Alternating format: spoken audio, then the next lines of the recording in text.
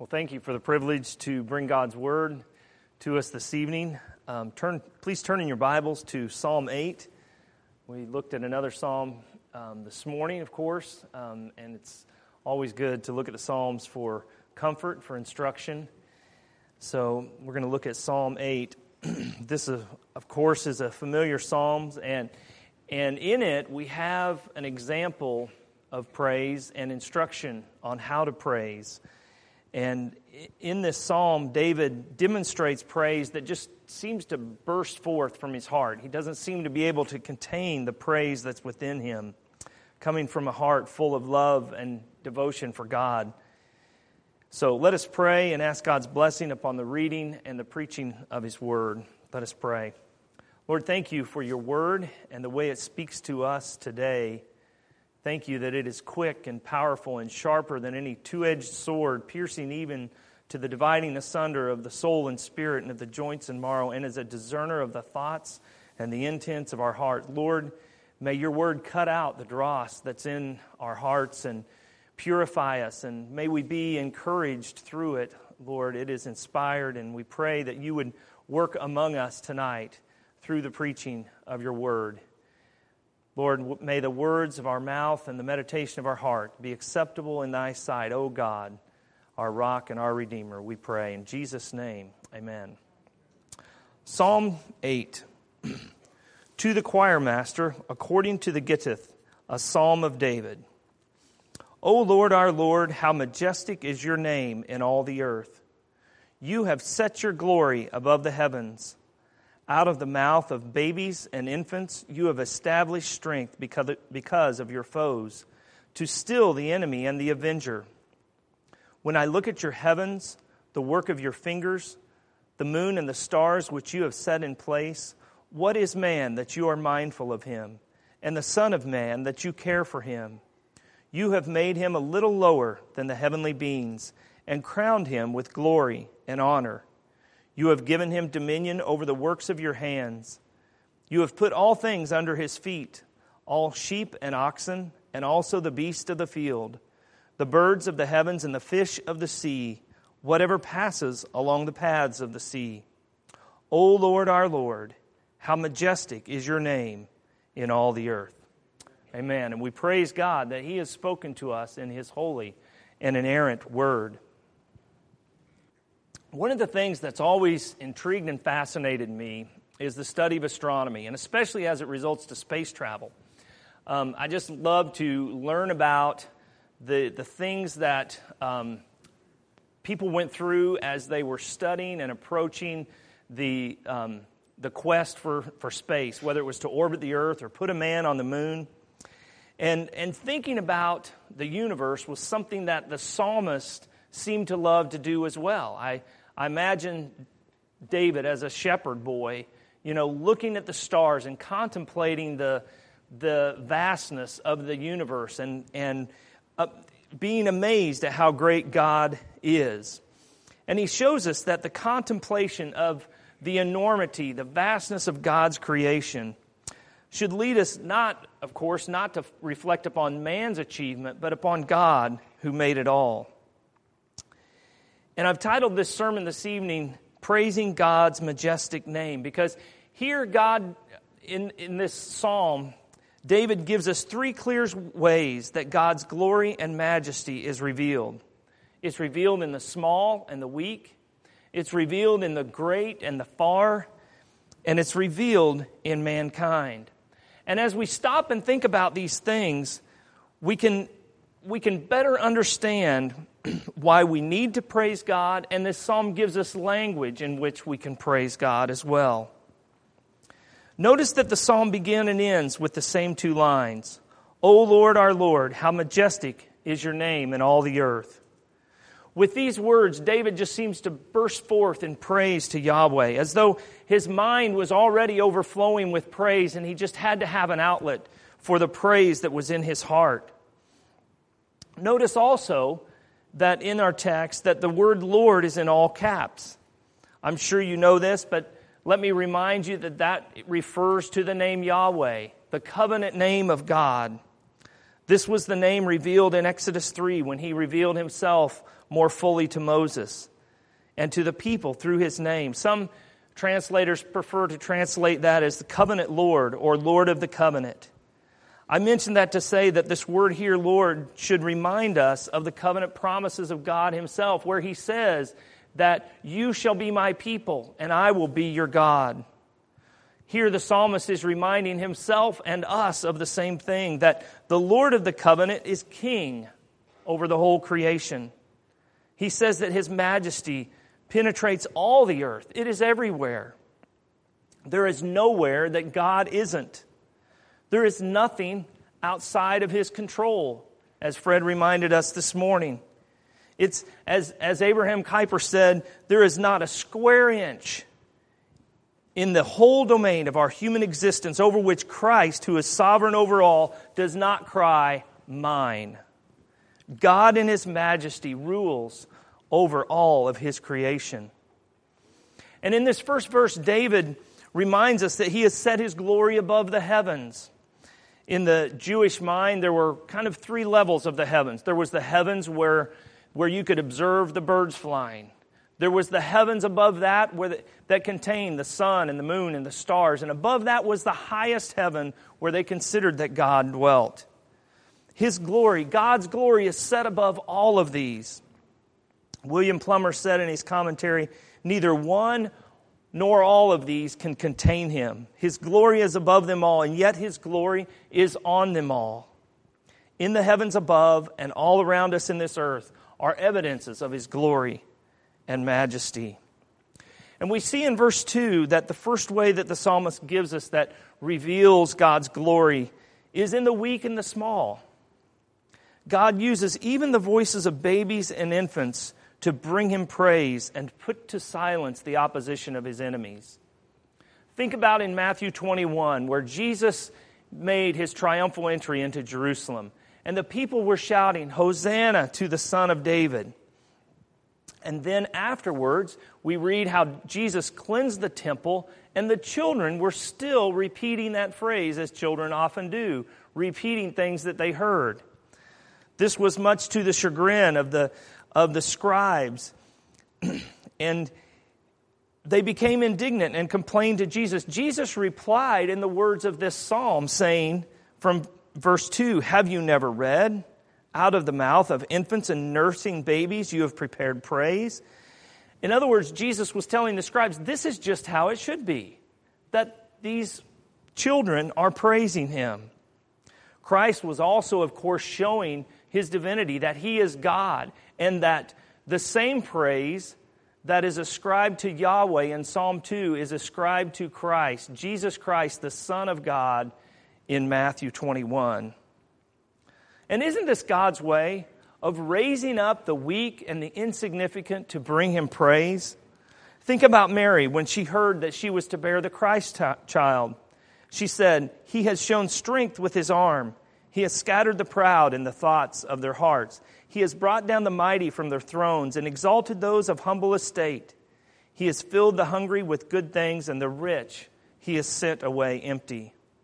The words of Hannah are very similar, honestly, to the words of Mary when she sang praise to God after she had been blessed with the child Samuel. The Apostle Paul reminds us also of God's ways of using the weak and the insignificant. He says in 1 Corinthians 1, God chose what is foolish in the world to shame the wise. God chose what is weak in the world to shame the strong. God chose what is low and despised in the world, even things that are not, to bring to nothing things that are, so that no human being might boast in the presence of God. God uses the weak and the small to bring him praise. That means even the most unlikely people like you and me can bring him praise. And we can offer ourselves to God as living sacrifices, holy and acceptable to God. David also tells us that God's glory is revealed in the great and the far.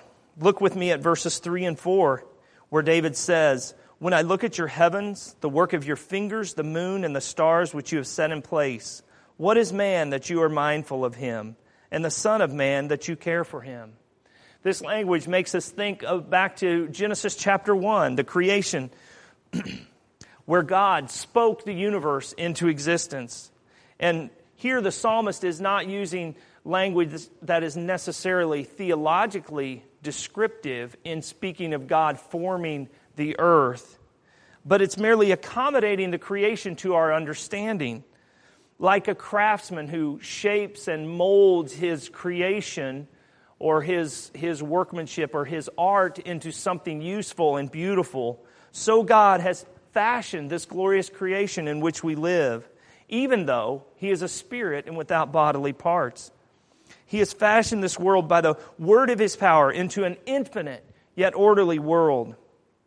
When we look at the stars, it should carry our hearts upward to lead us to praise the God who made it all. And there's intricate order to God's creation.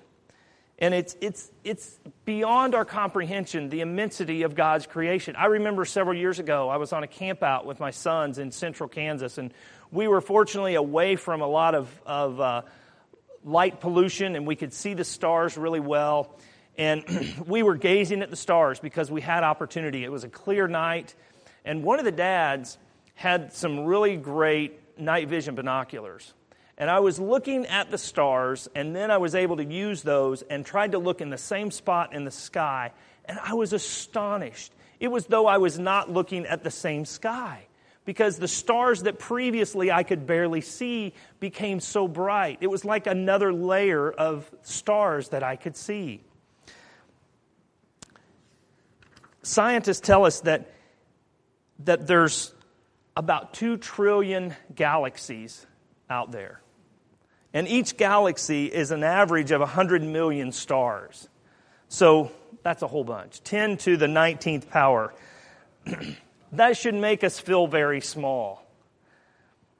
And that was exactly the feeling expressed by Neil Armstrong. When he viewed the Earth from the moon, he said, "It suddenly struck me that tiny pea, pretty and blue, was the Earth. I put up my thumb and shut one eye, and my thumb blotted out the planet Earth." He said, "I didn't feel like a giant. I felt very, very small."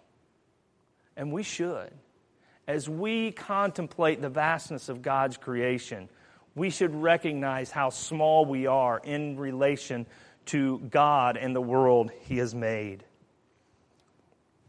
He's created a universe so massive, we've never found the edge of it. God constantly reminds us of His greatness in the world He has made, and it should lead us to praise.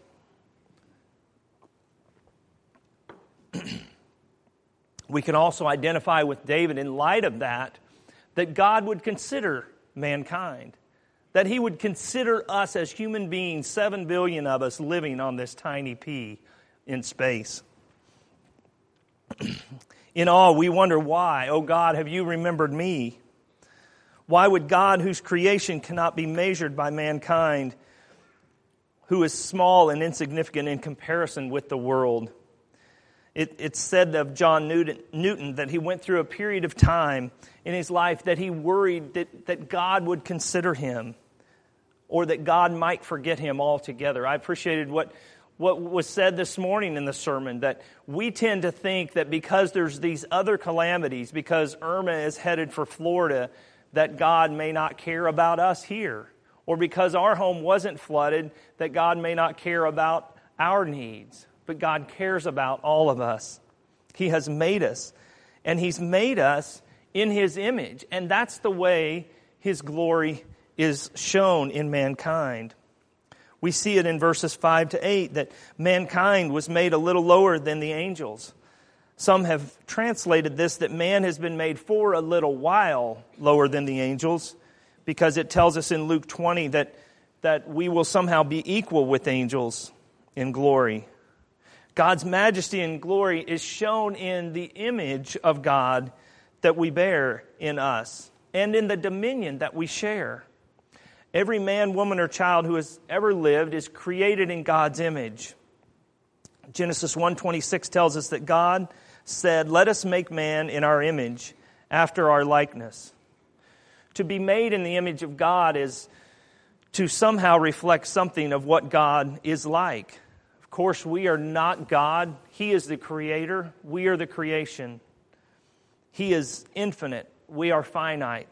He exists in himself, and we are dependent and derived from him.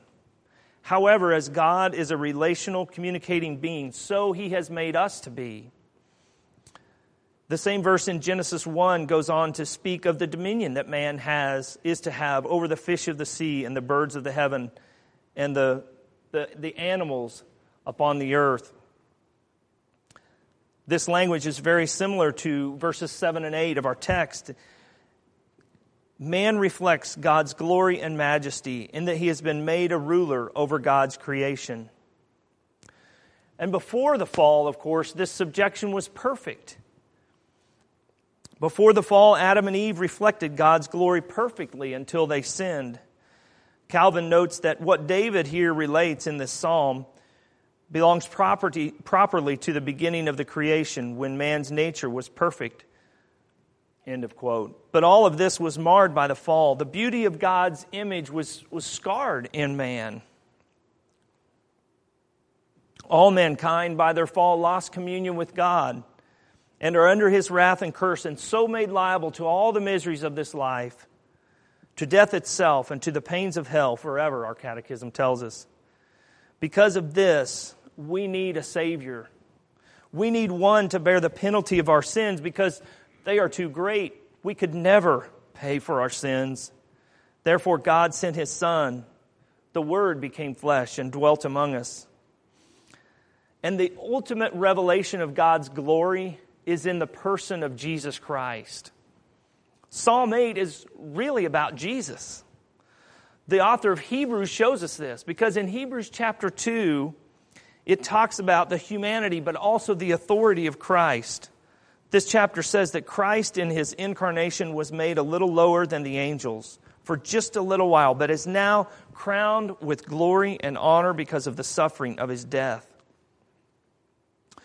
One commentator has rightly observed of Psalm 8 that we can here be reminded of the first Adam and of his offspring and of the exalted rank and dominion of man over all the creation, the creatures of God upon this earth. But we shall yet in a more striking manner be reminded of him who as the second Adam, the Lord from heaven, has been placed in glorious majesty at the head of a new creation, which consisting of redeemed and sanctified men shall reflect that luster of his matchless beauty and excellence through all eternity.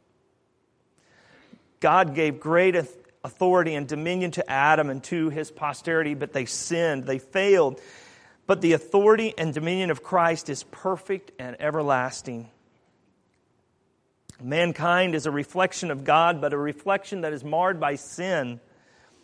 We need a sinless Savior, one who perfectly shows us who God is. Listen to these words from Colossians 1 that I know are familiar, but are just so wonderful to repeat.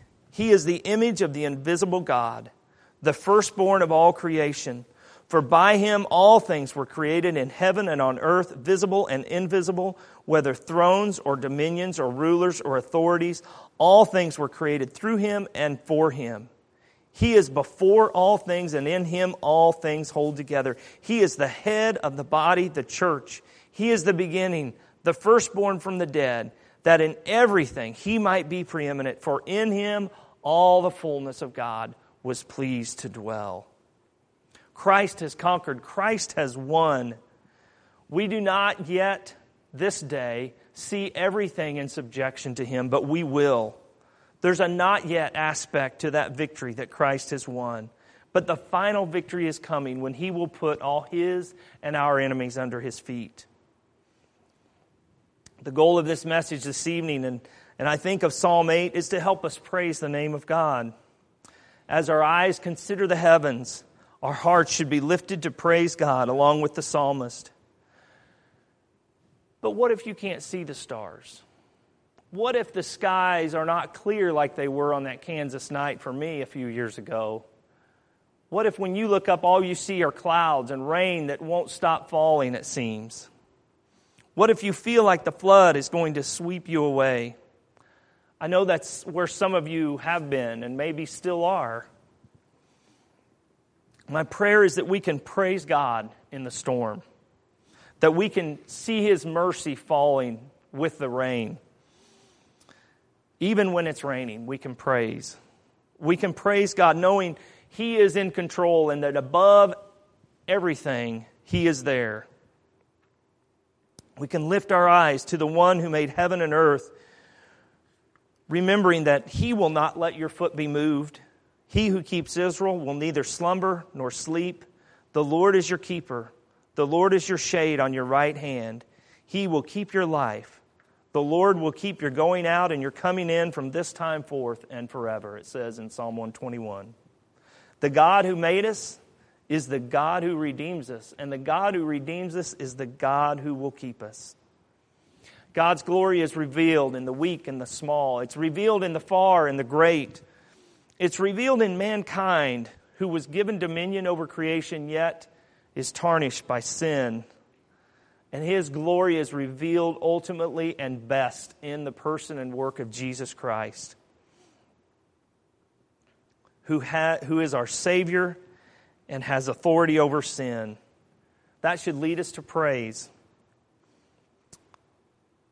That great salvation that is ours through the sinless life and substitutionary death of Christ our Savior. It should lead us to love and sing and wonder at the great salvation we have through Jesus Christ. As I close, listen to these words of this hymn we're going to sing in just a minute by John Newton. Let us love and sing and wonder. Let us praise the Savior's name. He has hushed the law's loud thunder. He has quenched Mount Sinai's flame. He has washed us with His blood. He has brought us nigh to God. Let us love the Lord who bought us, pitied us when enemies, called us by His grace and taught us, gave us ears and gave us eyes. He has washed us with His blood. He presents our souls to God. Listen to this third verse. Let us sing, though fierce temptation threaten hard to bear us down. For the Lord, our strong salvation, holds in view the conqueror's crown. He who washed us with His blood soon will bring us home to God. Let us wonder. Grace and justice join and point to mercy's store. When through grace in Christ our trust is, justice smiles and asks no more. He who washed us with His blood has secured our way to God. Let us praise and join the chorus of the saints enthroned on high. Here they trusted Him before us. Now their praises fill the sky. They say, you have washed us with your blood. You are worthy, Lamb of God. Let us pray. Heavenly Father, we thank You for the example and the instruction of Psalm 8 to teach us and lead us to praise. Give us grace that we might praise You in every circumstance, in every storm, knowing that You are sovereign over all, that Your universe is beyond our comprehension, and yet You love us, and You've made us for Your glory. Help us to fulfill that purpose that we have. In Jesus' name we ask, amen.